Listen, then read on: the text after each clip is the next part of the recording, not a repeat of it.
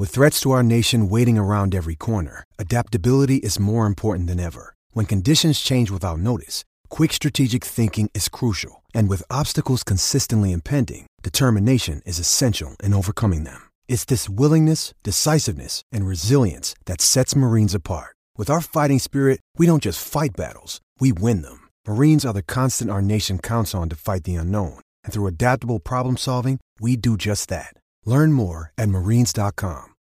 When you need mealtime inspiration, it's worth shopping Kroger, where you'll find over 30,000 mouth-watering choices that excite your inner foodie. And no matter what tasty choice you make, you'll enjoy our everyday low prices, plus extra ways to save, like digital coupons worth over $600 each week. You can also save up to $1 off per gallon at the pump with fuel points. More savings and more inspiring flavors make shopping Kroger worth it every time. Kroger, fresh for everyone. Fuel restrictions apply.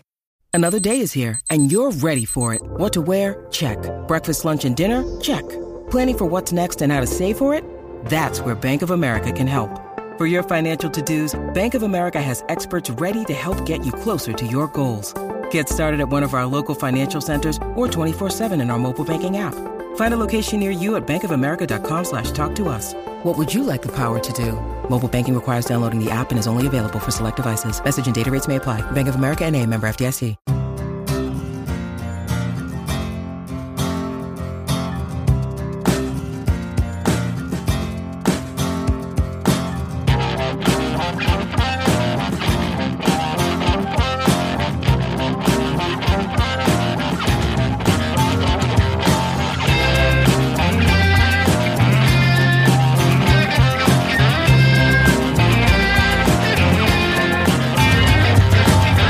Welcome to the 5-Year Plan podcast interview series. It's our December interview. And joining us this month, an absolute legend of a player. You'll have seen it already on the title. James McArthur does his first podcast since retiring from Palace. And we're delighted he joined us to talk about that. Also with me on the day and here today, it's the one and only Jack Pearce. Jack, how you doing? Merry Christmas. Season's greetings, Jim. Thank you. Yes. Happy Christmas, listener. Season's greetings. And delighted this one. It's a little bit after we recorded with him, so just delighted that we're getting it out for the patrons and everyone else. Hopefully enjoy it around this time of year, and a gift from FYP to the masses. Yeah, so we recorded this probably start of the season possibly, which is why in one bit he says it's great to see Palace playing really well at the moment. So obviously that will sound jarring, but it's when we asked him about keeping up with Palace, and unsurprisingly, he's a big Palace fan and he still watches Palace and keeps up and texts to the boys and stuff. So this was recorded probably September sort of time. I think September, yeah. End of September, early October possibly, but. Yeah, we wanted to save it and release it at a time of year when people will maybe have a little bit more spare time than they usually do as well. So maybe he was he was freshly retired and was currently sort of working out what he's doing next. We asked him about that. We asked him about next steps for him in football. Little spoiler, he has plans. We talked about following Palace. There's some brilliant bits on here. I mean, I listened to it yesterday. He's such a thoughtful man. And I will say as well, very organised. Of all these interviews, he's the only one that said, look, I can only do 6:30 on Tuesday. We came on Zoom. He was on bang on 6:30. Exactly. He's off the pitch as he was on the pitch. Organised and gets things done. Yeah. It wasn't a surprise. He's incredibly meticulous. And you can see why so many people are anticipating that he will, develop a coaching career beyond his playing days. So, but it's nice to hear that he's enjoying his time at the moment and giving himself some time to reflect on his career and make proper plans as to what he wants to do moving forward. But lovely guy, really interesting, and actually quite surreal to be talking to a guy who's had such an incredible impact upon the most recent of Palace's history. You talk about the guys that have had the longest impact since promotion. You talk about Wilf and Joel Ward. Look at the likes of Damien Delaney, Scott Down, those guys that kind of got us through the initial period after promotion. But Macca was with us for a really long time, 9 seasons, and the time he had with the club has clearly left a mark with him. He talks about the club so fondly and the players that he played with so fondly and the managers he played with played for so fondly too. So yeah, really enjoyed spending time with him. And as with all these interviews we've done, the hope is that the listener enjoys listening to them as much as we enjoyed doing them. Absolutely. Speaking of these interviews, we should say that this series we've done this year, this monthly interview series, is sponsored by our friends at Eternity Home Finance. And we're delighted that they are sponsoring this series. They are Croydon-based, Palace-supporting, crucially, family-run mortgage and protection advisors. From getting on the property ladder to planning your retirement, email info@eternityhomefinance.com for a free consultation if you quote the code FYP. That email is in the show notes below. I should say as well, I don't want to clog up Josh's inbox, but hey, maybe email just to chat about Palace. I'm sure that wouldn't be rejected either. They are a lovely bunch down there. Josh, our contact there, is a huge Palace fan, and they've been supporting us for quite a while now. So we really, really appreciate it and delighted they're part of this interview series with some of the big names. We had Roy last month, we've got Macca this month, and we've got some big names coming up as well, Jack, haven't we? So don't dangle it too much, but yeah, we've got some exciting plans. I don't want to respond to you saying don't dangle it too much. That's a different podcast. It's a different episode. Well, listen, I think we should crack on with the one and only James McArthur.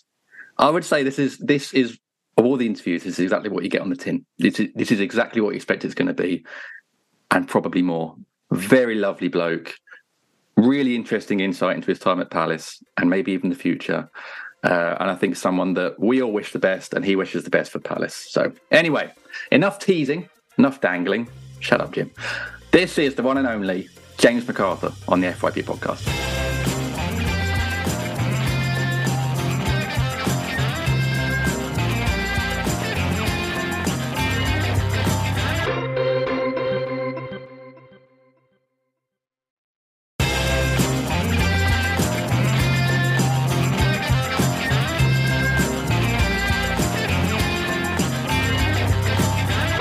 Welcome back to the 5 Year Plan Podcast interview special, sponsored by Eternity Home Finance. Email info@eternityhomefinance.com and quote the code FYP for a free consultation. Now, very excited about this. Considered one of the most astute signings in the club's history, we're joined by a man who made over 250 appearances and scored 19 goals for Palace, a technically gifted midfielder who made valuable contributions to the midfields of, count them, 6 permanent Palace managers, and quickly became a cult hero and a fan favourite. Ladies and gentlemen, fresh from announcing his retirement in August, and on his second appearance on the FYP podcast, please welcome back the brilliant James McArthur. James, welcome back. How are you? Very good. Nice to join you. Fantastic. Thank you so much for coming back. I should say this is your second appearance. You joined us back in May 2018, I think it was, a while ago. So if anyone hasn't heard that first interview, we'll put it in the show notes below. Do go and listen to that as well. But there's plenty to talk about since then that we'll cover today. Before we do that, though, you are freshly retired.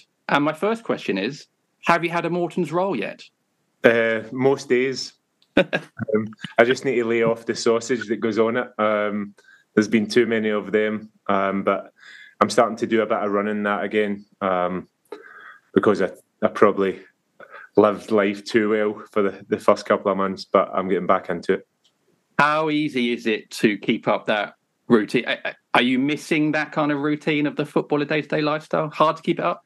Yeah, missing the routine, but I've really enjoyed my time off. When you're in the day-to-day of football, you never really get the chance to fully relax and switch off. And even when you feel like you are switching off, you don't, until you actually, it's not there. You realise this is switching off where you can do what you want. You can have a beer now and again if you want one. You don't need to go running every single time. I think with the first game of the season, Man City played Burnley, and it's the first time ever, probably in my life, where I've watched football on a Friday night with a curry and a beer in my hand, and it was quite nice. Obviously, you missed the playing, but I've enjoyed it so far. What are you missing most and then enjoying most about retirement, apart from Morton's roles, obviously? Missing the lads day to day. I think that's one thing that I've missed the most. Towards the end of my career, I didn't play as much as I would have liked to. Injury happened. I was obviously getting to the later stages of my career where younger lads are running by you and they're fitter and they're stronger. So I was quite fortunate in a way that I've went out when I felt that it was the right time to go out rather than feel like I've got more in me. So I think it's more the lads. I like competing as well. I've missed competing, but the most thing I've enjoyed is golf, and that takes up the competing aspect that I've missed in football. Yeah, I can imagine sort of top-level sportsmen need to keep that competitive edge going somewhere. And if it's not Morton's roles, then I think golf is a good substitute. Because it was, just to clarify, it was hip issues, wasn't it, that I think you'd gone on record said that forced you to retire? Because a lot of Palace fans were sort of ready and happy for you to sign another contract and stick around for a bit. Yeah, well, I've struggled for a long time with my hips. I seen a specialist when I was at Wigan 12, 13 years ago. And they said that I would need an operation, so I done pretty well to get to the end of my career with it. Looking back, maybe I should have done it earlier, but you never know what road that takes you down. And I look back now with not much regrets, to be honest. Yeah, that's good. And I guess some footballers end up retiring, and then the injuries are too much to lead a normal life. So I guess the timing was good. Is it weird watching Palace from afar? Are you watching many games? Is that a weird experience? Yeah, I'm watching them. It's quite weird, but I'm just a supporter now. I speak to the lads quite frequently, and it's good to see that we've started so well in the season, and long may that continue. Absolutely. Right, we're going to live in the first interview back in 2018. We didn't talk too much about your start at Palace, so Jack's going to take us right back to the start now. You joining Crystal Palace. Yep. So James, I seem to recall there were a few clubs chasing your signature. You'd stayed with Wigan for a year after their relegation, and you signed quite late in the transfer window. So we just wondered if you'd kind of share some insight into how the move to Palace came about, what that summer was like. Did you know you were leaving Wigan, and was it a surprise it was as late as it was when it was transfer deadline day? Well, I didn't. I spoke to my agent probably about 3 weeks prior to that, and I said to him, "Don't worry about me. I'm fine. I'm okay at Wigan just now." He got a bit of interest from Burnley that came out of nowhere, and from there they bid. I think they bid maybe £3 million, and Wigan said that it's not enough. I had the agreement that I would try and stay at Wigan and try and get them up for one season. I tried my best in doing that, but it didn't work out. And when you're in the Championship and you stay that 1 year, if you don't get out of it, it's very hard to actually get back to the Premier League. So when my agent spoke to Burnley, then I thought it's Premier League football. I do want to go back to it. They didn't bid enough, and then all of a sudden Leicester came out of nowhere and bid. So it was between myself and Cambiasso who was going to go. They wanted Cambiasso, and he said no, I think. So we agreed to go. Quite a funny story, to be honest. They came in and everything got agreed. So I was led to believe that I was going to Leicester. So I go round all the lads, all the best, goodbye, see you later. Every single one of them. Next day, came back in. The deal fell through. They went with Cambiasso. So you can imagine. I don't really want to swear on the show. The pee get ripped out me. Back in training the next day. What are you doing here? I thought you were off. So that was a horrendous. One of the worst feelings I've had in football, where you think you're going back to the Premier League and then the phone goes quiet. And then Neil Warnock spoke to my agent, and the rest is history. I think I went for 5.5 million. And the stress of that day was incredible. Obviously, having one deal fall through, you never know what's going to happen. I said to you about my hips being bad, and they were bad then. So you're going through that medical thinking, I hope nothing flags up. And when you sign that contract, it's an amazing feeling, such relief. It's probably like when you have a baby, no joke. Like the anxiety, everything you go through, and then that relief and that joy when you sign. and I've not really looked back. Well, that was Neil Warnock's one and only transfer window in his second spell, and two masterstrokes brought you to the club. Also re-signed Wilf on loan initially, so a successful window in that sense. But he'd only had a week because he'd only come in just before that when Tony Pulis left in the dead of night just before the season started. So I guess the whole club, as well as yourself, were moving at quite a pace towards the end of the window. What was the conversation with Neil Warnock like? We've had other players say that he had the charm when selling the club and selling the project, for want of a better phrase. How did he sell Palace to you? He didn't need to be honest. I played in a cup match a couple of months before, under the lights, and maybe it was 5 o'clock the game. I'm not sure, but it was dark at that time, and the atmosphere was electric. It was something I've no disrespect to the other clubs I've had, but the atmosphere is something like I've not really seen before. From the first whistle to the very last, and I'm not sure if we won the game.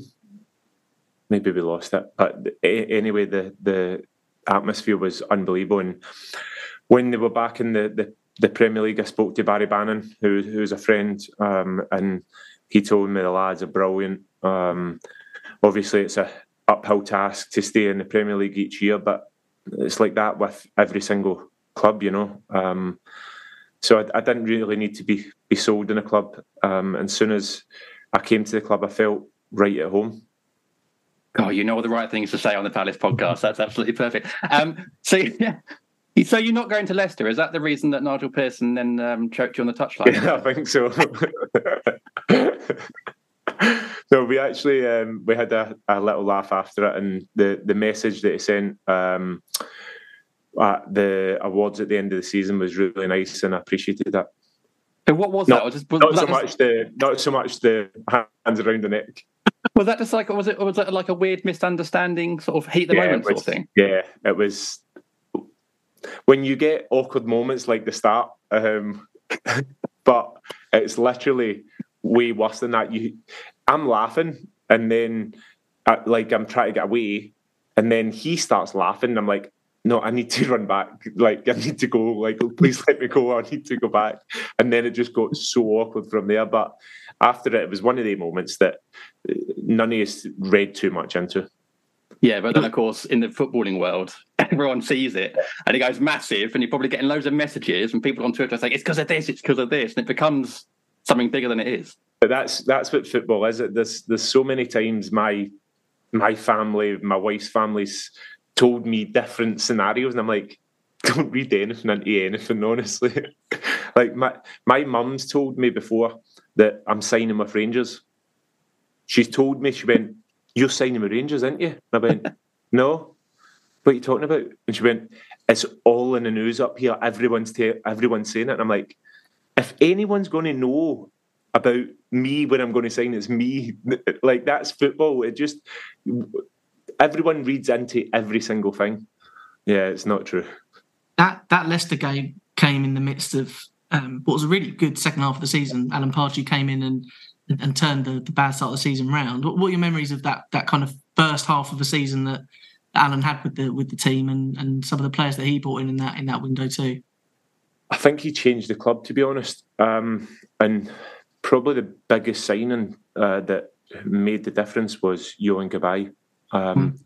Because not only for the quality that he had, he was a good character, but see, when you've got a player like Cabaye, then Benteke wants to sign, and Saka wants to sign, and these big players at big clubs then get attracted to a project that would become bigger and bigger and bigger. And to be honest, that's where I see the turning point from that he made to make that signing, and things have got stronger and stronger and stronger. I look at the squad now.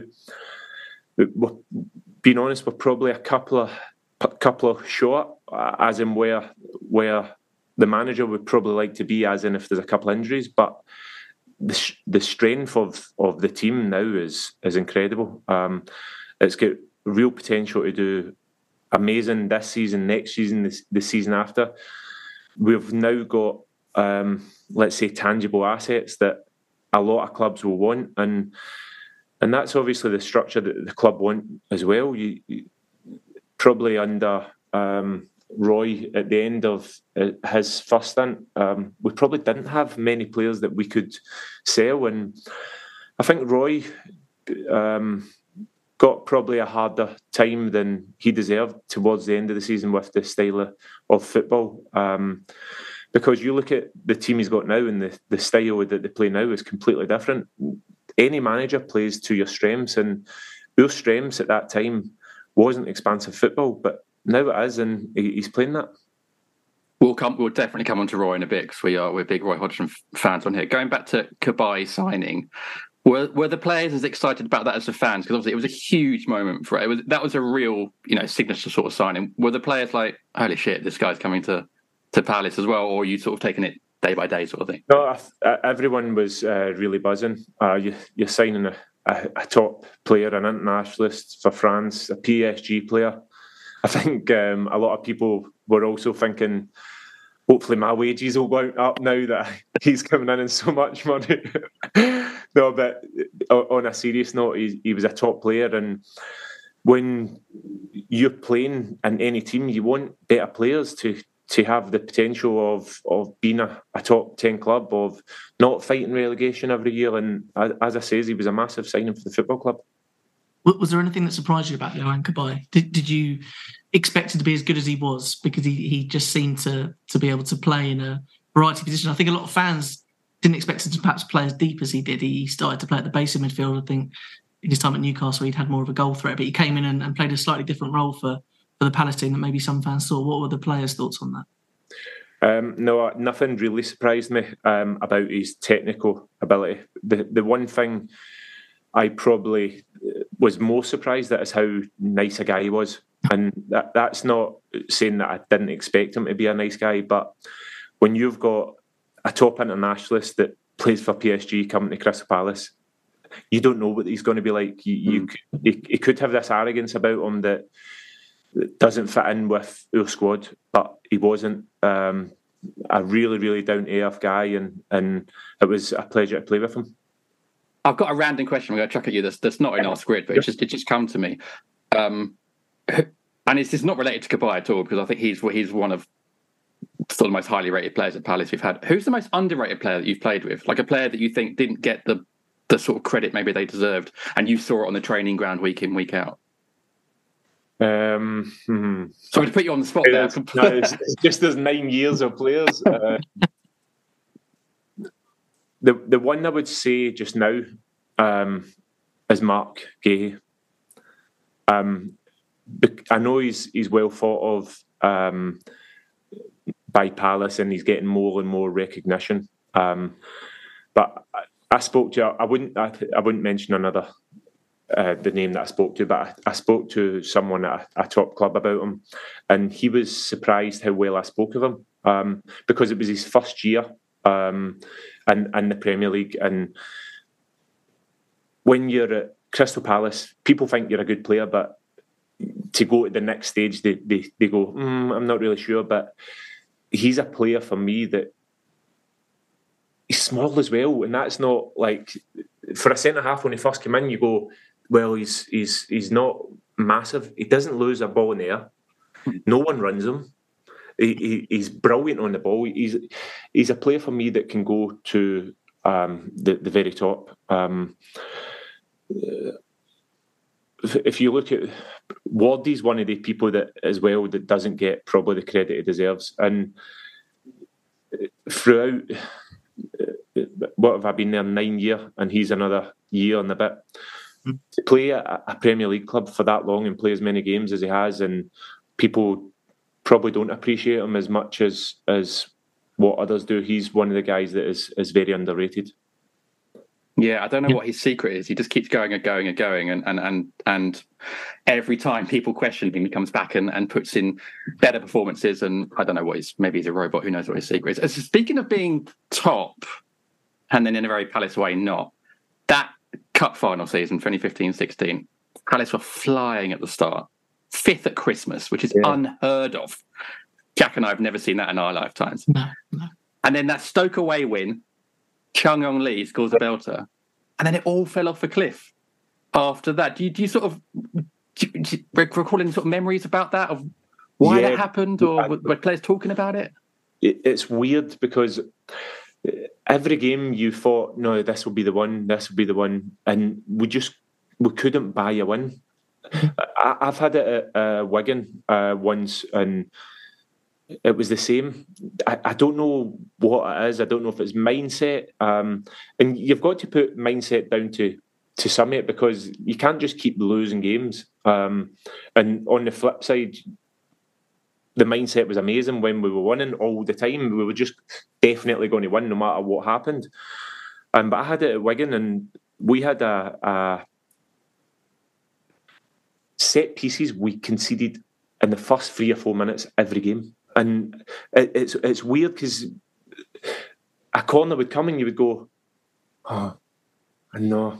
And maybe we got that into us, that we were chasing, probably because we were so close to staying up. And it was that, right, let's just get it done. Right, okay, we'll get it done this week. No, we'll get it done. And I don't know how you change it. I don't know how you get everyone together to... It was one of the things that even when you were playing okay, you would lose. Yeah, it was, and that punch and goal, that was the same season, was like... To think that we got to that stage was very disappointing on behalf of the players, that we let it get to that stage where that was a massive game and a massive goal for us.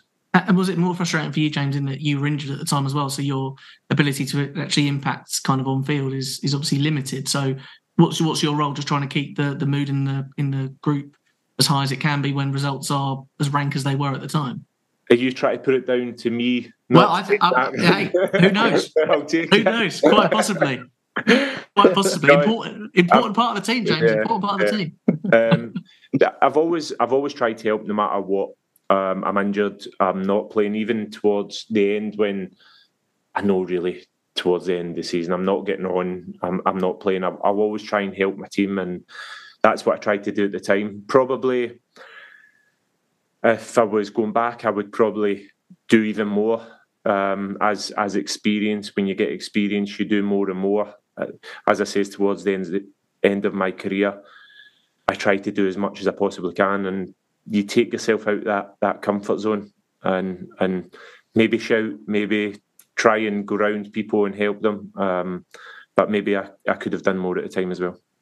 Well, is that sorry, Jim, no, you go. I was going to say, in terms of doing more, is that like staying extra on the training ground? Is that banging on the manager's door for more meetings, or is that, saying more in the dressing room? Probably saying more in the changing room, getting around people, maybe speaking at half-time and getting people to get going if things aren't going so well. Maybe try to speak to people to keep confidence up.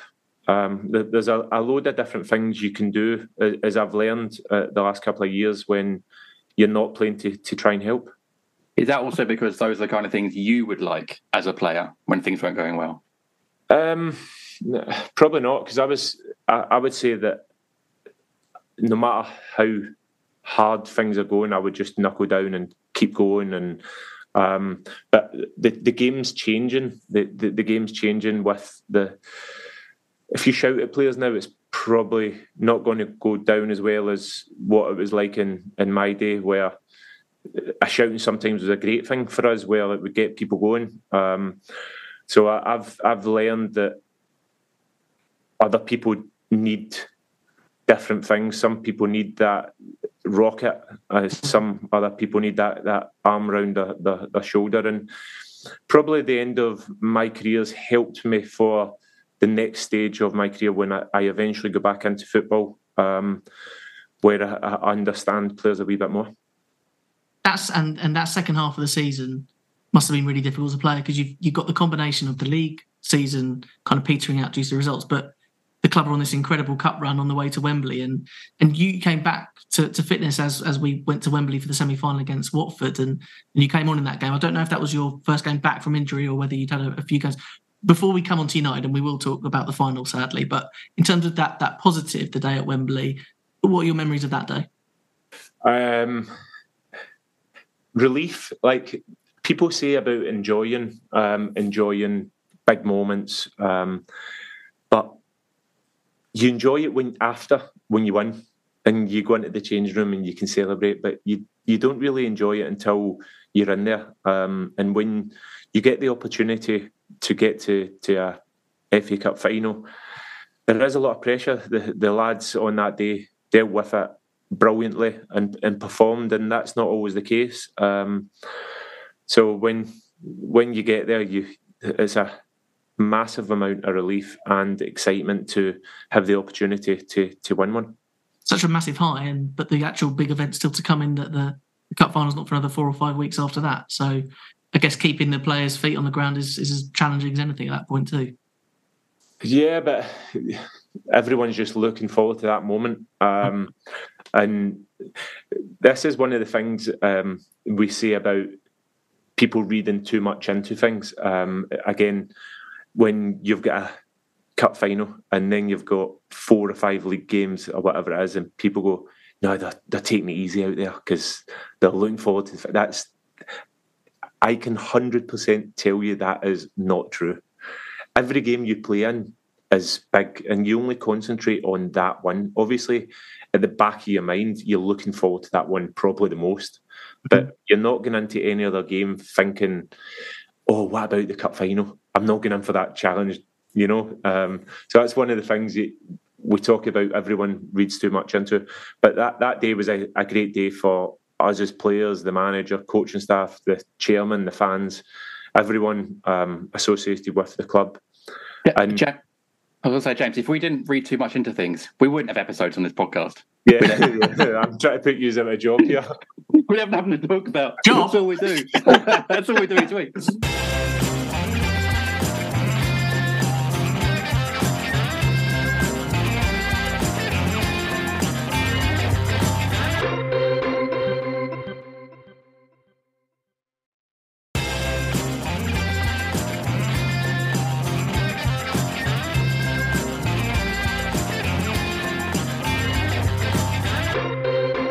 Just really quick, I think I'm going to let Jack ask about the final because it's still a bit too hurtful for me to talk about it. But are you a fan of the semi-finals being at Wembley? Because I know it really divides people, and some fans love it and some don't. Some prefer it was back at Villa Park or whatever. Are you a fan of being at Wembley for the semis, or do you think it demeans the final? Or am I overthinking things? I like it, but I don't. It wouldn't really bother me either way. But I like it there. I like it there because of, let's say, Millwall, right? And I know Millwall's our rivals, right? But go on, James. Go on. Say everything you want to. Go on. No, but a championship club. When I was at Wigan, even when I was at Wigan in the championship, the year after we won it, we got the opportunity to play at Wembley in the semi-final. Mm-hmm. So for a championship club can get to the semis, that's a massive occasion. That's for any team. So having that opportunity as a player is brilliant, and it probably helps you for the final because of you've had that experience and you are ready for it because of you go, well, I've played at Wembley before. That's the big occasion. But obviously, it is mixed opinion. I like it, but if it changed, I wouldn't really think too much of it. Sorry, Jack. I got one. Sorry, I got no, go. One more before we get. I think I'm just like elongating, sort of getting to the final. I don't want to. I don't want to talk about Mark Clattenburg. Exactly. Yeah. Just really quickly, why? And you see it happen quite a lot, and I've seen it at Palace before in 2001. Clubs that have this slide down the league, and yet for some reason, when it comes to cup games, all the pressure's off, and they play the way they've been trying to in the league, and they can't replicate that a week later. Why do you think that happens? So I would like to say that there's nothing in it, but I think there is. I actually do think there is, because there's no fear of losing. There's no going for a draw. You're just literally going to win the game, and it's a great mindset to have, that you're going to win every game. But if we play against Man United away and it's 1-1, you're not going, let's go for the win, let's go for it. You're saying that's an amazing point. And tonight's game will show you that maybe there's more of a freedom. You're going to attack and you're not thinking we need to protect. And I think that's probably the biggest thing, where you're not going to do anything else except from win. And that sounds really bad as a player, to think that a fan would probably say you should go into win every single game, and you do, but there's points and matches where you go, right, we're under the cosh here, we need to try and hold on and get a draw and take a point and keep the momentum going. Yeah, the respect the point. That's it's a big part of it, isn't it, with league football? I was actually, Jim, going to delay going straight to the cup final because it is very painful to talk about. Because I was just going to say, James, both your successful FA Cup semi-final wins are enjoyed by Palace fans, because even the one at Wigan was against Millwall. So it's a good record you have from a Palace perspective. Going into the final, obviously it's a massive game. It's Manchester United and FA Cup final. You personally, where were you at with your recovery, and were you expecting to start? And just generally, could you just sum up the mood going into the game, the week ahead? I know the end of the season did kind of peter out, but in terms of the lead up, that week going to the final, what was the mood like? Excitement. I wouldn't really say from the camp, it didn't feel like anyone was nervous or thinking about it too much, that it starts affecting you, really. I mean, it's probably like year two as well. One of the ones you wish you go back in time and you can win it. It's probably the only game where I would take back and change in my career. Coming so close as well, was literally devastating. You would rather probably get beat 3-0 and say, well, we get battered, but to get so close but so far was literally devastating. For Palace fans, we obviously hang a lot on a few decisions that perhaps didn't go our way that day. Did players, was it part of your thinking as you kind of walked off the pitch that day that a few decisions had gone the other way and were probably the difference between, Milo lifting the cup rather than Wayne Rooney, or had you kind of not made your peace with it, but had you decided it was just the way the game went overall? As a player, I don't really like to blame. I always look at what we could have done better. Everyone makes mistakes. I know that's, we're not going to like to hear that, but everyone makes mistakes, and that's a mistake that he made on the day. But we had the opportunity. We were 1-0 up. No matter at that moment, and he doesn't send. Was it Smalling? Smalling, yeah. He doesn't send Smalling off. Would you take going into the last 8 minutes, whatever it was, being 1-0 up, and who cares about it? So we had that opportunity, and we couldn't really grasp it and get over that fight. And what was the key? Did United just lift the intensity apart, or did Palace maybe drop off with the pressure of being 1-0 up with 8 minutes to go in a cup final? Whenever you're winning in an FA Cup final, no matter what you say, even if it was the other way around, you start sitting back. You can't go all out. Imagine us now saying that we went all out attack and we get done in the counter 2-1. Like that would be stupid, really. I would probably say the biggest difference was Wayne Rooney. Wayne Rooney, especially towards the end of the game, literally played like the player he was of young. Started running the show, and you need luck. You do need luck, and the goals they scored were good goals, to be fair. I mean, not to go back, but the time where we won it at Wigan, your keeper made like a save that should never ever be stopped ever, and not only saved it, it went over the bar. Like, it hits his leg and go over the bar. That's a moment where you go, if they score that, they beat us. And in that game, the moments went for them. The execution of those final moments where, I mean, Lingard's goal is a game to win It's a goal to win any game but an FA Cup final. But as I sit here, it's just I probably took it out of my mind for a long, long time. But thinking about it now, it's not nice speaking about. Sorry, it's not. I was literally about to say it. I think we need to move on because the speed of the way we're just talking has dropped massively. I think we need to move on. I was going to say, Jack put it a little more eloquently because I was going to say, what's your reaction to the following words? Mark Clattenburg. But I think you're too professional to...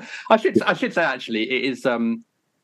I've tried to move on from the Cup final and actually now see it as a huge achievement for a team like Palace. Only second time in our history. Obviously, losing to United twice is very Palace. But I now look at those moments and remember Abide With Me before kickoff. And that was just such an incredible moment with all my best friends and my dad and my brother, and even Punch's goal. And I have gone back and watched it a few times. It was just to live in that moment for a minute or 2 minutes was just fantastic. And yeah, it didn't work out, and that's just the way it goes. But I think there are still good moments from that game that we can enjoy. Anyway, let's move on before we start. Everyone starts crying. You did speak before on the previous episode about your time with Allardyce. Obviously, Pardew goes, Allardyce comes in, and I know it wasn't a great time for you. And so I don't want to hang on that too much. And I do want to move on to the Frank de Boer years, which were Frank de Boer weeks, which were much more. But just from a player's perspective, when you're not in the team, how difficult is it to keep that mindset, really focused on, I guess, getting back in the manager's plans? Can you do extra? Or are you kind of like, this is kind of out of my hands, really, in terms of the main decision? Well, I learned a lot from that experience. And with Sam, like I think a lot of people will think that you don't play. Well, I wasn't playing. You would hate the manager, you wouldn't like him. But Sam was brilliant for the club. Like, he came in and like the team was a different team. We were getting massive results, and if he stayed, maybe my career might not have continued. So on that aspect, it was maybe a good thing for myself. But he done a brilliant job. I learned a lot from that experience. The reason I learned a lot is because I made mistakes. I didn't perform as well as I could, but I changed the way that I am as a player. In training, I would start running with the ball because I thought that's what I wanted. I would start doing completely different things rather than get better at what I'm good at, and that's ratting, taking the ball off people, giving it simple to better players. And funny enough, I spoke to Eze last year about my experience with that as well, because he was probably similar towards the end with Patrick. In my opinion, he didn't perform where he could, and because Ebbsy's an amazing player, like outstanding, top player. Oops, something fell. He's a top player, and I thought that was Sam Allardyce coming in for a second. Yeah, I'm sorry. No, but he's a top player. Yeah, I can't actually speak highly enough of how good he is as a player and as a person. But he went through a time where he probably lost his confidence, where he wasn't playing as free as he can. Maybe he was trying to do things different. And I tried to lean on him a bit to say, this is what happened with myself, and don't change. Like, be the best you can be at what you're good at. Get on the ball, drive at people, have that arrogance, that confidence. And to see him doing what he's doing now is like, it's amazing to watch. Like, him now in England camps, he's where he belongs.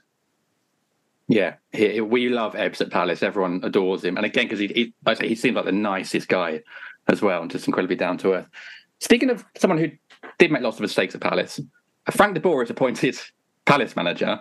Obviously, it was a crazy time, really. Certainly, as the fans, there's formation changes and signings, and it's all a bit mad.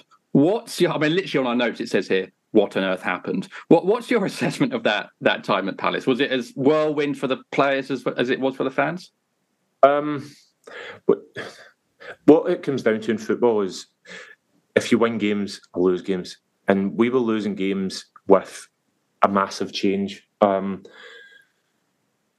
Maybe it was too fast. Maybe the team now could have coped with all of the changes.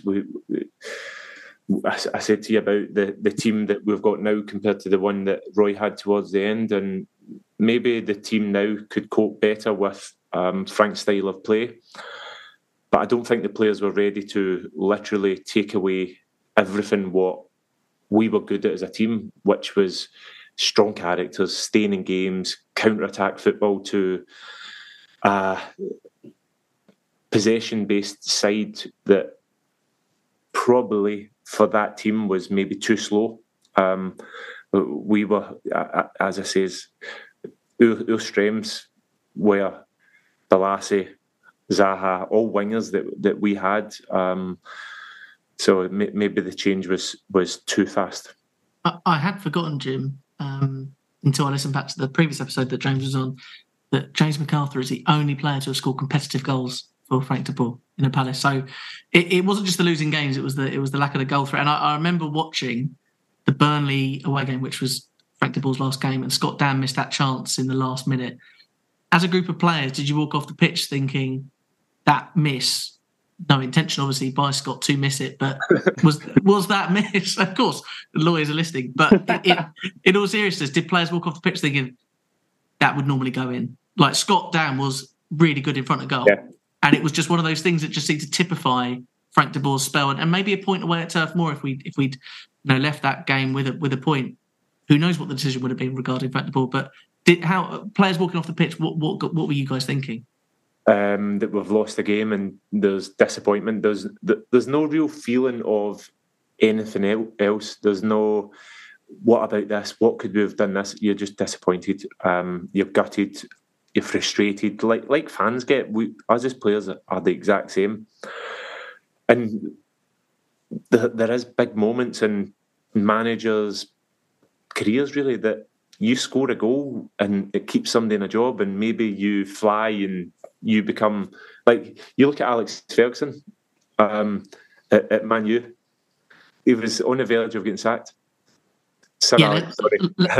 Let's talk about another Palace Man United final, why don't we? Let's do it. Look at that, how that changes his career, and maybe it would have been the same, but we'll never know. And to be honest, it worked out pretty well with the change, and from there we became a real successful club. Before we come on to Roy, can I just ask James about just one final point about Frank de Boer? The Huddersfield game at the start of the season was obviously quite a stark reality check, and I think a lot of Palace fans... Jack, I'm currently working with a Huddersfield fan, and he literally brings it up every 5 minutes. Yes, well, I'm sure he does. I'm sure he does. Not much else to talk about. But in terms of the reality check they did provide, I think a lot of Palace fans thought the start of the season, because of that change of style that you talk about, James, we anticipated that start might be a little bit harder than maybe Frank de Boer was going to be given credit for. But the 3-0 home defeat, did it surprise the players to, one, how good Huddersfield were on the day, but two, the nature of the defeat? Was it a shock in the dressing room after the game? Yeah, probably. It's always tough playing a team that's just came up, because you don't know what they're like. I had it at Wigan, and we played Blackpool first game of the season at home, and we lost 4-0. Marlon Harewood, Gary Taylor Fletcher, didn't know. Yeah, those games, when you lose them, even if it's a 1-0, it's really, really poor, and you feel like the world's going to end. And it was probably the manner of the performance that day that was probably a surprise for us, that we didn't play well at all. Credit to Huddersfield on the day, but I think every player in that change room was looking at themselves and thinking must do better.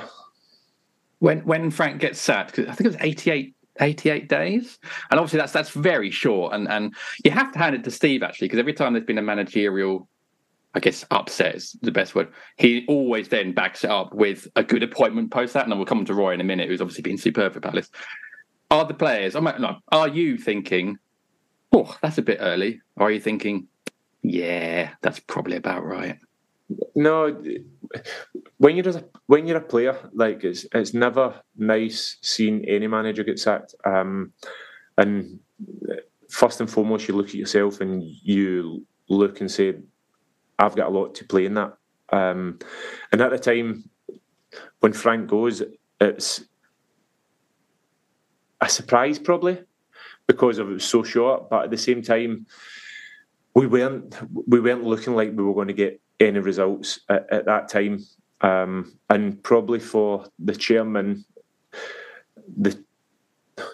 even as players, the change was too big, and it was going to take a good bit of time before that change was going to start paying dividends for the team. And who knows how long that could have been? It could have been too late. And obviously, I don't like to say that against Frank, but the chairman at the time made the right decision, because look at us now.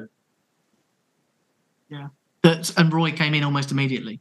There wasn't much time between the two. And, sorry, I've had a sequence of questions where I've asked you quite negative questions, so I'll try and be positive. I'll let you wax lyrical about Roy Hodgson and the impact that he had that first season, and just generally your opinion about Roy Hodgson as a manager.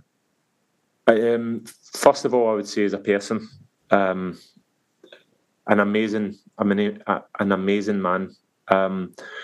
If I met him, if somebody in the street met him and started speaking to him, he would give you the time of day. He would speak to you for an hour if you wanted to chat. With his players, every single player respects him, admires what he's done in the game. He's a manager that, and not many times in my career where every player is rooting for the manager.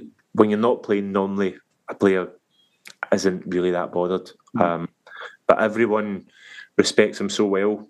When you lose, we said there about when you come in, you're just disappointed after a defeat. A lot of my defeats at Palace, he was one of the first person I thought about and thought, I've let the manager down. If I played bad and come off, I would feel the sense to apologise to him because of the man that he has. In the game, you don't stay in the game that long if you're not a good manager. I mean, he knows what to give the players. If he's probably different from a lot of managers, I wouldn't say that tactically he's a genius. He's very, very good tactically, and he knows how to set up his team brilliantly to win football matches, which that's what a manager's there for. To know how to win a football match, and he's brilliant at it. He's got, let's say, a fiery side to him that you need to have as a manager. If you don't, then you don't get the best out of players. I mean, we've had conversations at the side of the pitch, and the players that he's managed is like as a joke. I joked to him a couple of times saying the players that he's managed, and then he's watching me kicking the ball out of play, or like, you must be thinking, what is he doing here? But talking about how to get the best out of players, you look at the transformation, and Patrick for me was honestly a brilliant manager. Lads probably lost a little bit of confidence with losing games. Nothing to do with his setup, his style. But in games, if you lose, you do lose confidence, and that change of manager, and the manager coming in and literally going, well, working on patterns of play just to get people finishing, to get people scoring goals. He knows how to get the best out of people. And for me, personally, he changed my career. I feel like I became... My best years of football was under Roy. He got the best out of me no matter what position he played me in. I think he's played me in every single position except from maybe striker. So he trusted me a lot, and I felt that I gave him my best to try and reward that trust. I'll hand over to Jim because I know Jim wants to ask you a question about a very particular match and a very particular goal that you scored. But just everything you just said, I think, is felt by the Palace fan base. There's such a connection between Roy and the Palace fans, and I was lucky enough to be one of the 5,000 that was in for the Arsenal game, which was his initial goodbye to Selhurst, and I felt quite sad that he didn't have the full goodbye that he probably warranted. As a man as well as the manager. So to have him back now, and we'll come on to Roy and your last games with Palace in a moment, but there's such a connection, and I hope that was felt by the players, that the man in the dugout was as adored by the fans as he was by the players. But I'll pass to Jim because I know he's absolutely itching to ask you about a particular goal. Still there, Jim? I'm still here. Yeah, don't worry. I'm thinking about this. Before I come on to it, actually, I want to do a nod to Ray Lewington as well, who was obviously sort of Roy's right-hand man and been at Palace many times, actually, even before Roy was there. But what is the deal with Ray Lewington and wearing shorts in every single temperature? You're obsessed. It's snowing. Mate. He's wearing shorts. It's a monsoon. Oh, Ray's wearing shorts again. The players have said it as well. The players have said it as well. I've not got a clue, to be honest. For me, the manager is obviously the most important person at the club, right? But take away him. For me, Ray Lewington is an unbelievable coach. The demands that he puts on players, the confidence that he gives them, he knows when to shout, he knows when to cuddle them. You hear him at the sideline every single game. No matter, you put the volume down to 0 and you could still hear Ray. He's literally... He drives everything what the club do, and at the end of the season, no one knew what was going to happen with Roy and Ray, and I'm really glad that the club made the decision to keep them, because the change and everything about the club since he's been brought in as manager, first time and second time, has made the club better.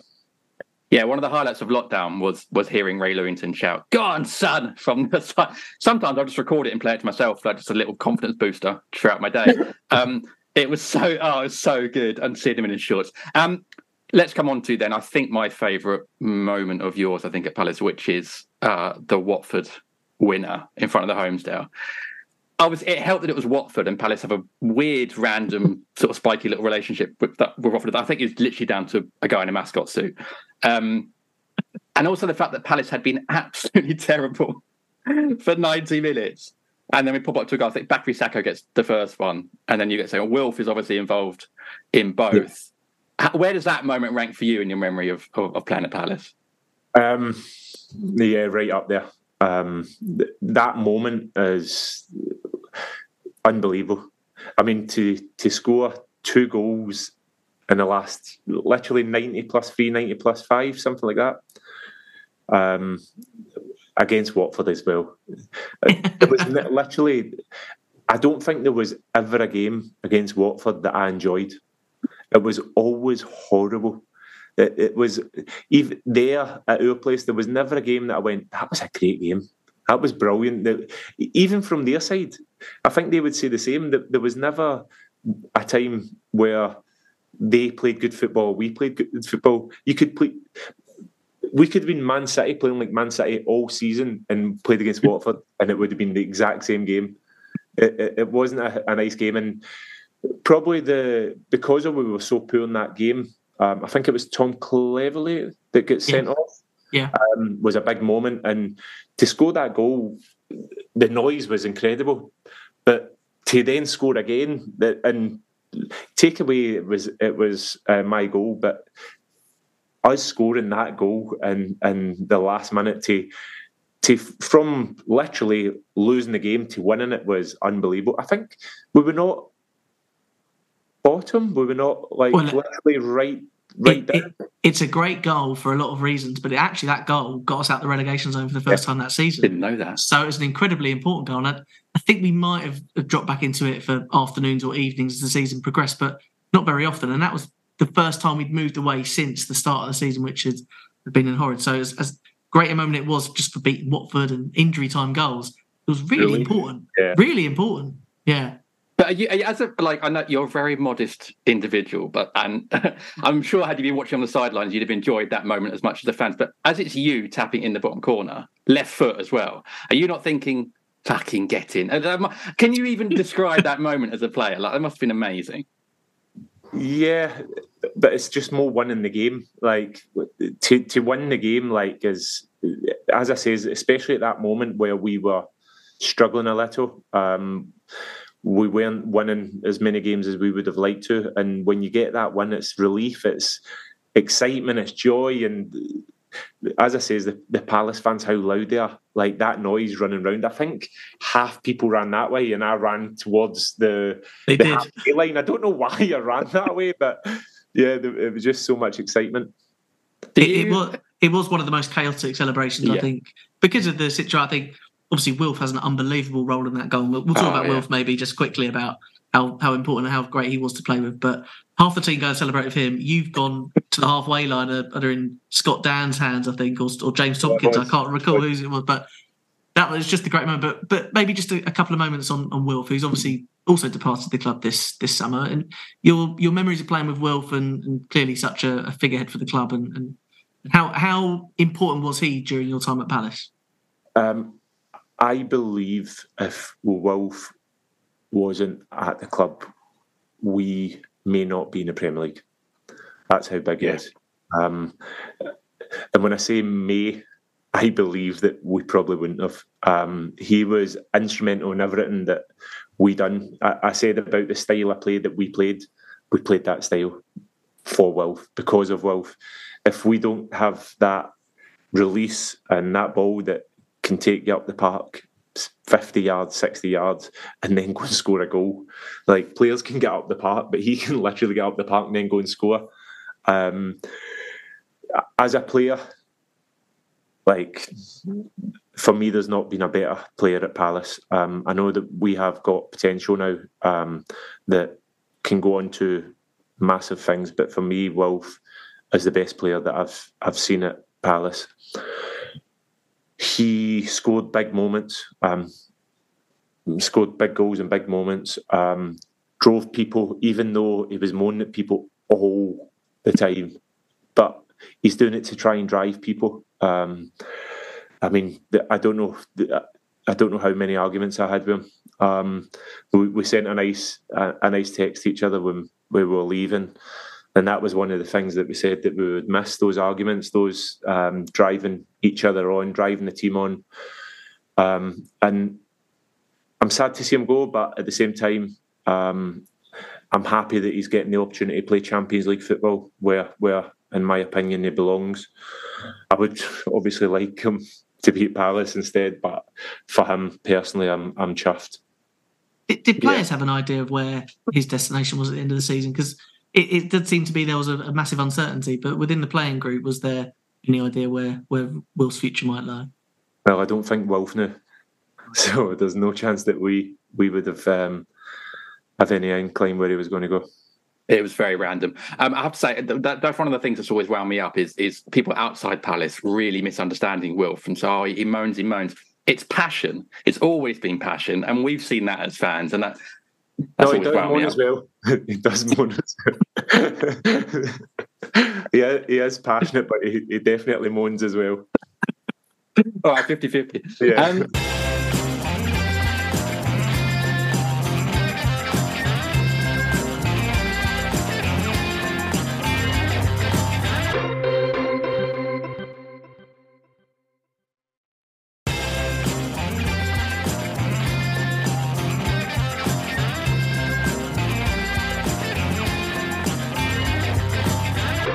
Just really quickly before we come on to Patrick and then Roy returning, lockdown was a very strange period. How weird was that from the playing perspective with no fans in the stadium? Very. And I think probably for us more so than a lot of clubs. I think a lot of clubs may have enjoyed it. Let's say the clubs that play at home where there's pressure on them every week and things aren't going so well and the fans get on their backs. With our club, it doesn't really happen. Like when you're losing 1-0, 2-0, the fans stick with you and drag you back into games. So we missed him more than a lot of clubs did. When you're playing away from home, it's quite nice that you go to Man United away and it's literally a game of football. That's all you're playing. I know that you can say that you're playing a game of football anywhere, but when there's fans behind the home team, it's probably more intimidating. And we did. I mean, we spoke about Roy Lewington. We often heard you on the sidelines on the TV cameras shouting out instructions and encouraging your teammates. Was that an indication maybe at that point? Was that just something you always did, or was that a little inkling to sort of James McArthur of the future post football? I didn't really think too much of it, to be honest. And even now I don't, because all I'm trying to do is help to win the game. Because I think one of the things a lot of the lads said about me and the short video that they done as a send-off was competitive. Like, that's all I'm being there. Like, I'm not doing it for any other reason. I just want my team to win. And if I can see someone running off of T at left back, why would I not shout? Why would you be quiet and think, I could have said something, they've just scored a goal? So I felt always just say what is. And I heard people, other opposition, saying, why is he shouting, or why is he so busy and all this? I didn't really care. All I cared about is trying to win. The lockdown coincided with Roy leaving, and Roy was 4 seasons pretty much, which is Premier League level, unbelievable stability for a manager. So knowing Roy was leaving, you guys go on your summer break. Is there a nervousness about what's to come? And when Patrick Vieira gets announced, will your response to a new manager being appointed in it, and Patrick Vieira specifically? I don't think any player that is playing wants change.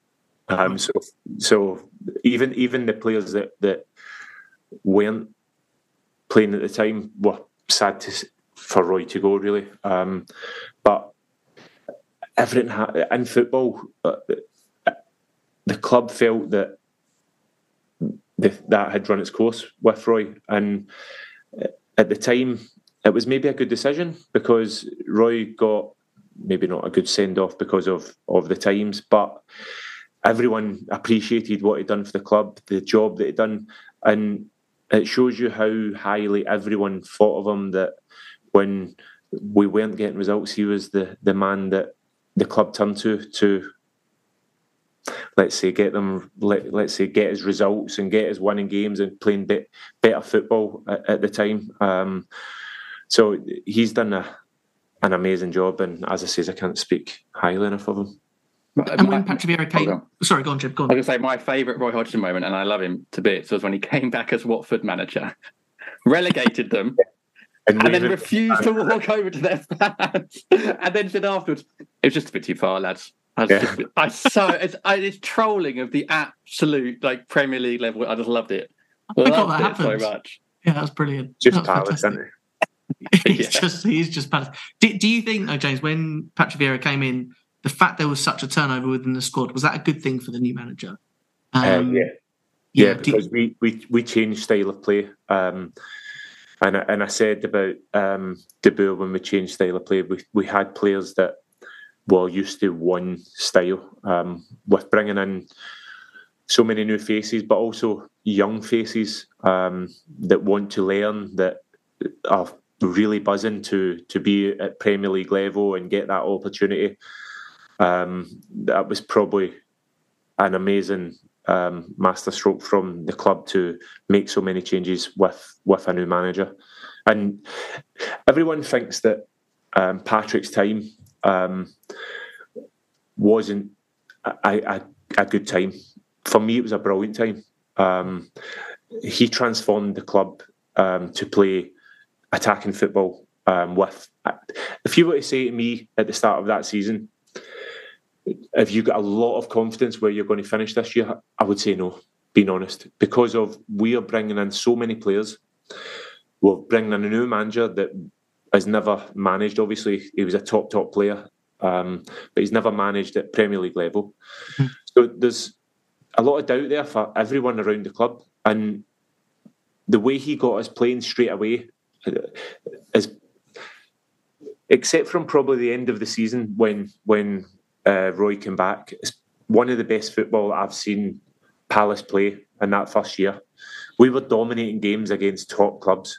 We were pressing teams, but one counter press and one in the back, high up the pitch, and it was those 12 games that I played, 11 games under Patrick at the start of the season, was maybe the best run of games that I played, especially when I was getting older and I was thinking, I don't know where I'm at here really with getting older. Younger players around you all the time, people coming in to play for your position. I really, really enjoyed it under him, and he was a brilliant man as well. And people always think when you get sacked, you've done a bad job. We were 12th in the league, and we went on a bad run, and we were still 12th in the league, and we didn't win in 8 or 9 games. That shows you how good the job that he'd done at the start of the season, that we were still in that position. And Roy was then coming into a team, obviously not playing with confidence, but you don't normally come into a job when you're sitting 12th in the league, albeit maybe not by a load of points, but you've then get the opportunity with a great run of fixtures to go and do brilliant and pick up where things left off when he was here. Well, just before we finish with returning to Roy, you mentioned those 11 games and you were absolutely exceptional that first few months under Patrick Vieira. And one man who was in the midfield with you was Conor Gallagher. Were you surprised at the impact that Conor had when he signed? He was getting goals. He was absolutely everywhere. Did you have any expectation that he was going to be as impactful at the club as he turned out to be? Probably not.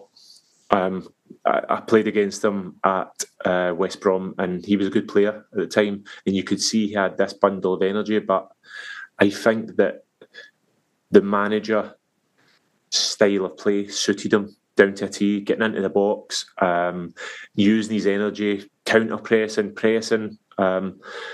So when any player comes in on loan, you try not to expect too much, but he exceeded everyone's expectations, even if people were expecting him to be a good player. He exceeded that, and to see what he's doing now at Chelsea is brilliant. He's a great lad, and I wish him all the success in the world. Yeah, he captained them the other week, actually, didn't he? Which was great. Seems very proud to play there. Just really quickly on Patrick. So I'm 39. I'm 40 next year. I think Patrick Vieira is the first Palace manager that's made me feel really old. Because I remember him signing for Arsenal, let alone playing and winning trophies. I know he's got a huge stature in the game, and I imagine that's probably one of the reasons that Palace were able to attract some of the younger players that did that summer. There was a fantastic window. Was there an element of, oh my God, this is Patrick Vieira coming in, or were the players and yourself actually just again trying to take it as just another manager? No, you're buzzing. Like, he's your manager, you know. He's a legend of the game, Premier League. He's won everything. So him coming in, you're coming in with a stature. Like, and I said about Kabaya, I couldn't meet a more down to earth man that has won everything. Literally, I would joke about my FA Cup to the lads as a joke. And I said to the gaffer, see if I won what you've won, I would be telling everyone all the time. And then he would make a little joke about some of them. But he was very, very humble. And for somebody has done as much in the game, you may not expect that. But as I says, I really believe that he'll be back in the Premier League managing one day. Sorry, Jack, just before, because I know you're going to come in with Roy coming back. I hosted a panel thing with Patrick and the Palace for Life Foundation November last year or year before last, and the Down syndrome Eagles were there, DS Eagles, and he was unbelievable with them. And in fact, that was the night he invited them to the training ground. I know it was like during, I think we went back into lockdown and stuff, so it had to wait a while. But you could tell then there was like a compassion to him, which I often think a lot of top level footballers maybe don't have, and actually maybe it's a bad thing because they're trying to be so focused on playing. But there was I was like, oh, this guy's class. He's just absolute class, sort of from top to bottom.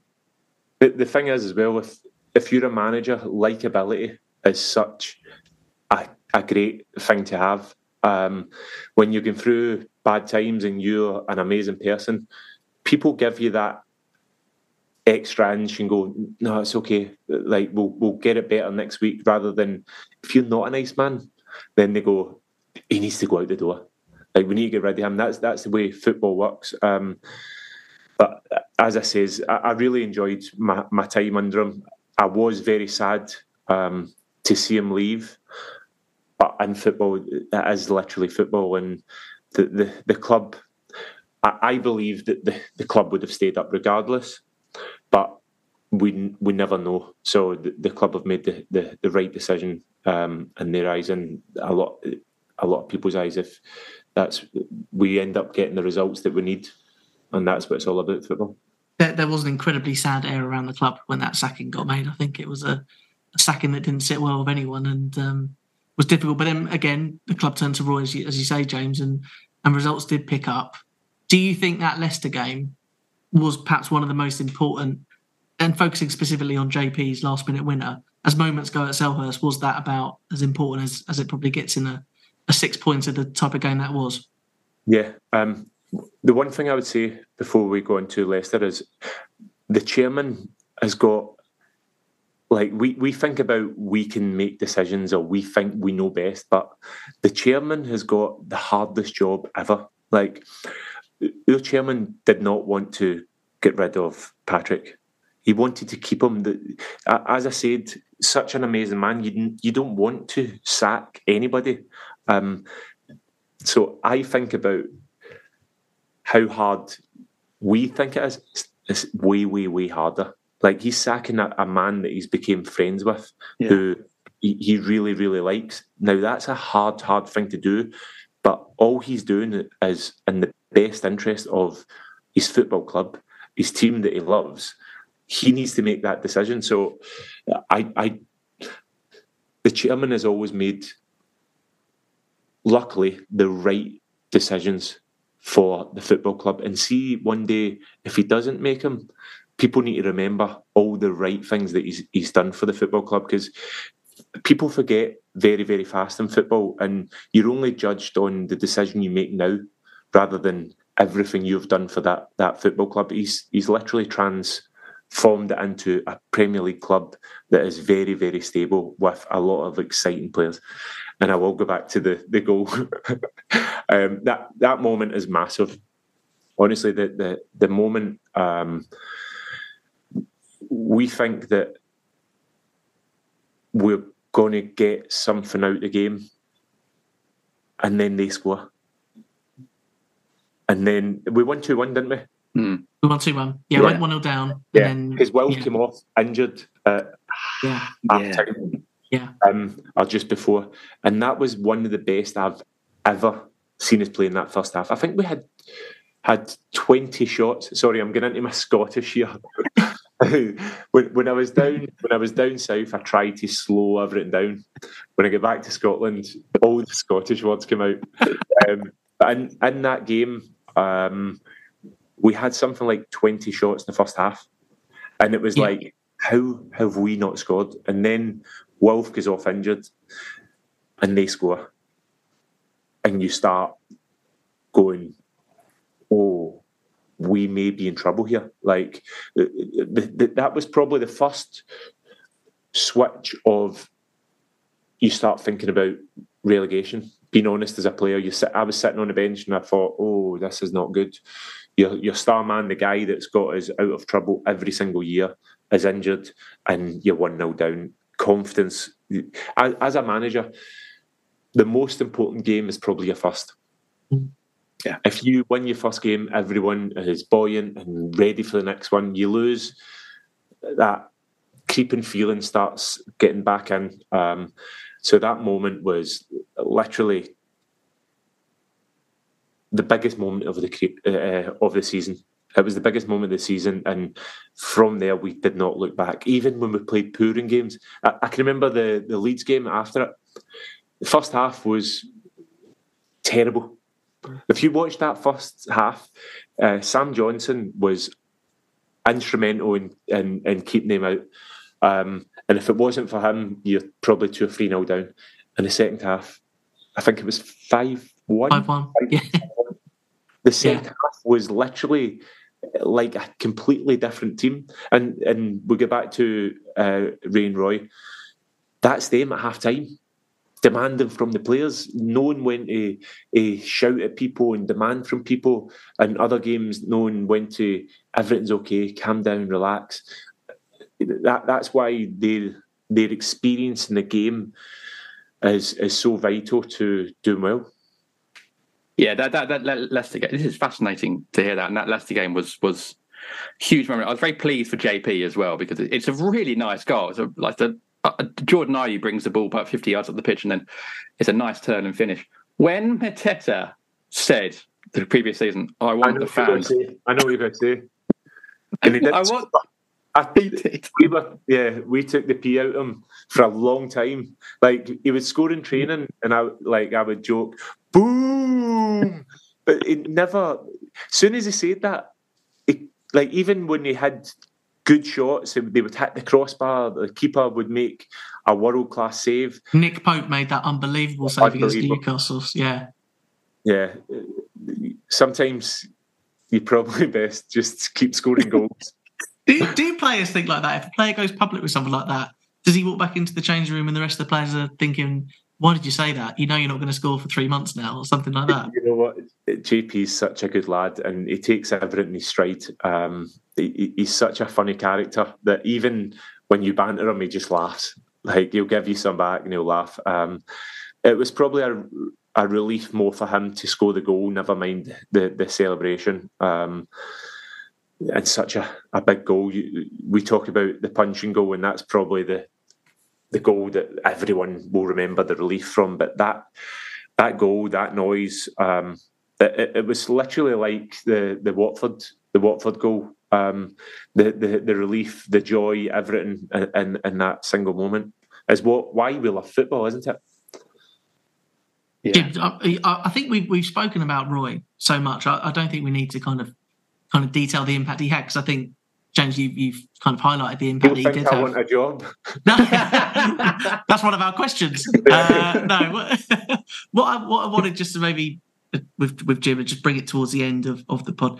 Your last few weeks at the club are littered with 2 appearances at Selhurst as well, which is great, and the fans gave you the adulation that you fully warranted. Did you know going into even the Bournemouth game that you were coming to the end of your time at Palace, or were there still negotiations to be had, still thoughts in your head about your injury? I don't know if I knew.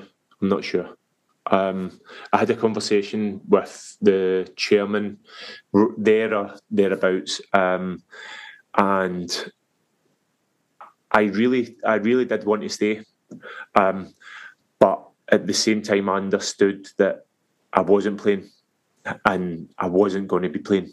My body was getting older. If I stay, let's say Alerma can't come in or doesn't come in, so you're taking someone's spot that can improve the team, can improve the squad. So I understood that why I wasn't there. And being honest, I thought I would have been really gutted. And this might sound like a thing you probably shouldn't say to Palace fans or any fans, but I was quite happy. I was quite happy that I was leaving on a high. There was a lot of times in training towards the end where I probably started looking forward to retirement because I couldn't do what I wanted to do. I loved my time there, and I loved being around the lads, and I loved trying to help off the field, but my body couldn't perform anymore the way I wanted it. And for me, who, no matter if I play head tennis, 5-a-side, a game, a charity game, anything, I'll give everything. And so I'm going into training and expecting myself to perform, giving everything, and there was a lot of times where I wasn't performing, not even to the level I wanted to a good level. So that's why in the end up I was quite, let's say, happy that I wasn't going to go through sitting on the bench and knowing you're not getting on. Like I've always played, or if I'm on the bench, I know I'm coming on. I know I'm coming on to try and help the team. But when you're sitting on the bench and you know you're not coming on, it's not a nice feeling. And how much I love the game, how much I love Palace, it's not an enjoyable experience. So obviously gutted to leave, but the send off I got was honestly to all the fans, everyone around the club. I am very, very grateful for that. And I probably knew I was going to retire, but I wasn't 100%. It probably made it easier to retire after that because it was such a high moment for me. I'm never going to get a better send-off than that. If I go and play in Scotland, which I wanted to come back to Scotland with my family, I know I'm going to need to come up here and prove myself completely again. And my body wasn't ready for doing that. So that's why I took the decision for me and my family that I would call it a day at that. I guess relief is the word I'm getting. No, not really. I was so proud, probably proud, and it wasn't a relief because if I could continue, I would. So there wasn't a oh, I want to retire, I need to retire, I'm looking forward to it. It was more just my body wasn't ready to keep doing what it needed to do. Like people say, well, you come on a couple of Premier League games and you've done fine, but that's for 20 minutes in a game. Like you go and need to play 38 games again, and you need to play on a Tuesday and a Saturday and a Tuesday and a Saturday. I wasn't ready for it. I couldn't do it. I would break down, definitely. And I don't sit here with any regret thinking, could I have got any more out of it? All I would have been doing is coming home and paying every day and going back out to train and paying every day and taking painkillers. And as I say, I couldn't go out in any better way that the fans gave me that send-off. Yeah, that's completely understandable. And I get the body not working thing because same thing for me, my vets team as well. I'm always on the bench for them. So very much that was your ability, though. Yeah, I'd say that probably comes into it as well, unfortunately. So you hinted earlier in the podcast about sort of maybe getting back into football. So I guess sort of one of our final questions is what's the, I guess, immediate plan, apart from, working your way around the golf courses in Scotland and eating Morton's rolls, and maybe longer term plans for yourself? Short term, nothing. A lot of people have said to me, don't stay out the game too long. But I want to enjoy my family.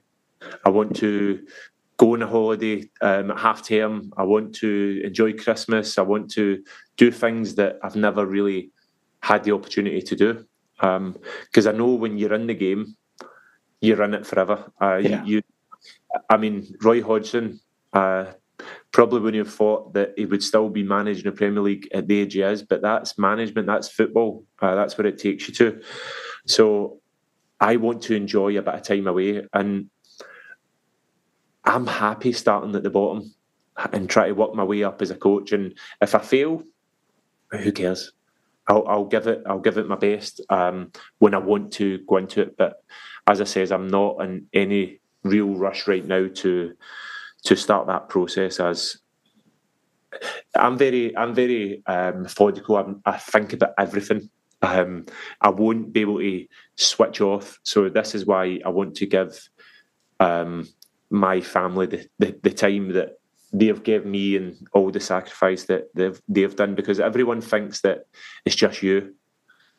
It's literally a team effort, and when you are playing on a Thursday night and your wife's staying up with the kids all night, that's where people don't get the credit they deserve, and my wife and my kids deserve me as a dad for a while. Yeah, that's beautifully put. No, that's beautifully. But I've got two young kids, so I 100% understand that. And looking forward then into the future, maybe when you do start your journey, obviously Palace as a club do love a reunion with former players, and certainly on the coaching staff. Could we be seeing you maybe returning to Palace, or am I reading too much into that? I would listen. We don't know where the future holds for any player, manager, person. You don't know what you're going to be doing in 3 year time. So I would love to one day come back as on a coaching capacity. Preferably, like I would rather be manager than coach. I do like to feel like I have a big influence on things. I would rather have control of everything rather than as a coach and you say, I think we should play 3-4-3, and you got told, no, we're playing 4-4-2. So eventually my long-term goal when I go into coaching would be to be a manager one day. Fantastic. James, I think all there is left to say is forever and a day, if you get into your car and turn the radio on and it's just Can't Get Enough by Depeche Mode, I hope a big smile comes on your face. Yeah, definitely. It's been an absolute joy talking to you. Thank you so much for giving us your time. It's been a fascinating walk down memory lane, and I'm sure I speak for most Palace fans when I say we wish you all the best for the future. We hope that our paths cross again at some point, but yeah, thank you for everything you've done for the club. It's been, and thanks for coming on today. It's been an absolute joy. I hope you press record. Hang on, I did. Oh, thank God for that. Yeah, I did. And again, thank you very much.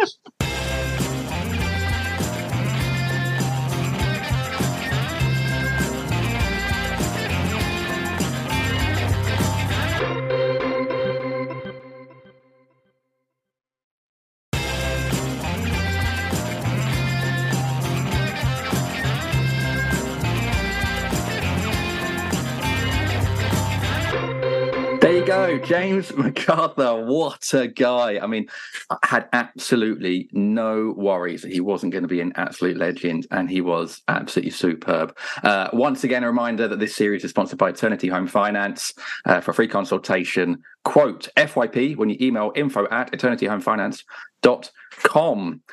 Jack, so many good bits in that interview. I loved the bit of him talking about being strangled by Pearson on the touchline. That was pretty much my number one question. I'm glad we got to ask that. I enjoyed all the bits about him talking about sort of coaching players on the sideline during lockdown. The bit about taking the mick out of Mateta, shouting boom in training.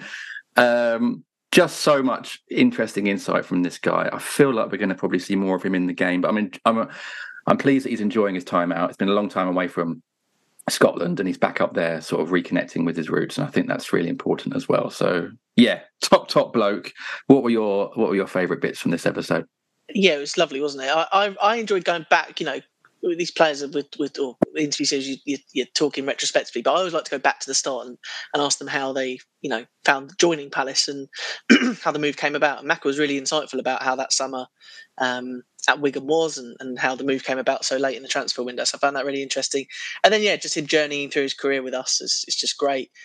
Talking about the lows of the FA Cup final and the difficulties of overcoming that disappointment, but then talking about his kind of later years at Palace and now how he's looking beyond his playing career, I just found really interesting. And to hear from a player who is so, I guess, recent. We previously spoken to someone like Clint Hill, who, in terms of his playing career and his time at Palace, is now 13, 14 years ago. James McArthur was a matter of months since he retired and left that current playing squad. So to hear him speaking about the existing playing staff and the existing manager was really nice as well. So lovely to spend time with him, and just wish him all the best for the future, really.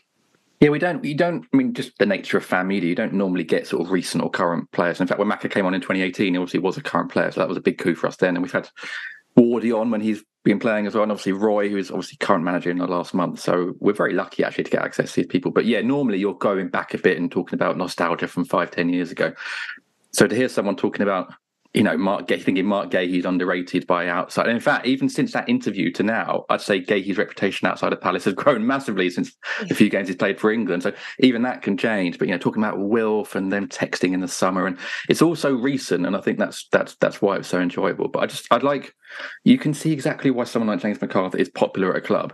Mm-hmm. Very level-headed. He's the epitome of you don't get too high, you don't get too low, you just continue and crack on. I think that's why he's been able to have such a great career. And even the stuff about the injuries, and actually having the hip injury hip problems since Wigan. These aren't things fans get to hear, but actually once you get the context of what goes on in their players' lives away from the training ground, a lot of the other stuff seems to make sense. And that's kind of the beauty of these. We had that with Roy. There's the beauty of these podcasts. You get more context, you get more story. People are able to sit and explain things for longer rather than a 10-minute post-match press conference. And I think you end up understanding the person much more, maybe even more so than the footballer. And I think that's the beauty of these episodes. And so we appreciate James for sort of delving into that. And it seemed like he enjoyed it. It seemed like he enjoyed sort of going through his Palace life. And well, we asked him for an hour, and I think we got a bit more than that out of him, didn't we? So great for his time. But he was very hungry by the time we finished recording, and he was quite happy and pleased to go down for dinner when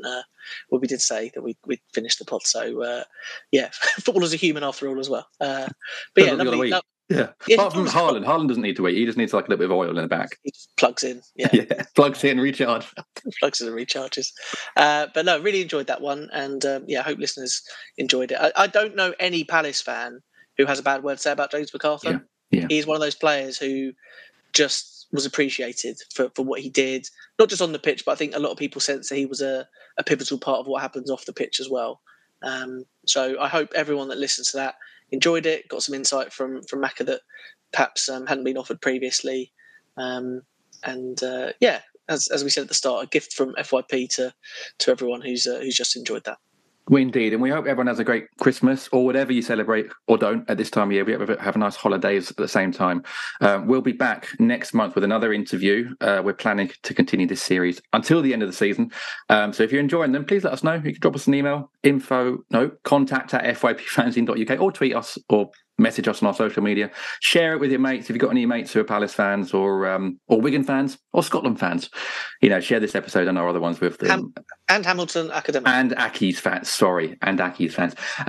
Do share it, because I think some of these episodes, same with the Roy one, I think some of them they span further than just Palace. I think a lot of the clubs they cover and a lot of the information and stuff they talk about in the stories, I think, is more than just Palace. So and if you're like me, and I'm sure most of our listeners are, you're obsessed with anything football behind the scenes, anything in terms of footballers talking about their lives and routines and stuff. So hopefully this will be the same. But yeah, massive thanks to Macca, and a big thanks to Eternity Home Finance, of course, for being our sponsors for this series. Delighted they're helping us out. And thank you, Jack. Thank you, Jim.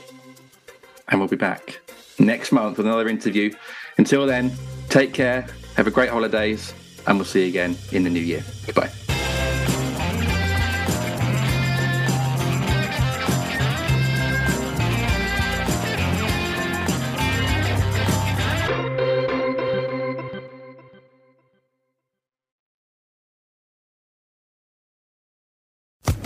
Social Podcast Network.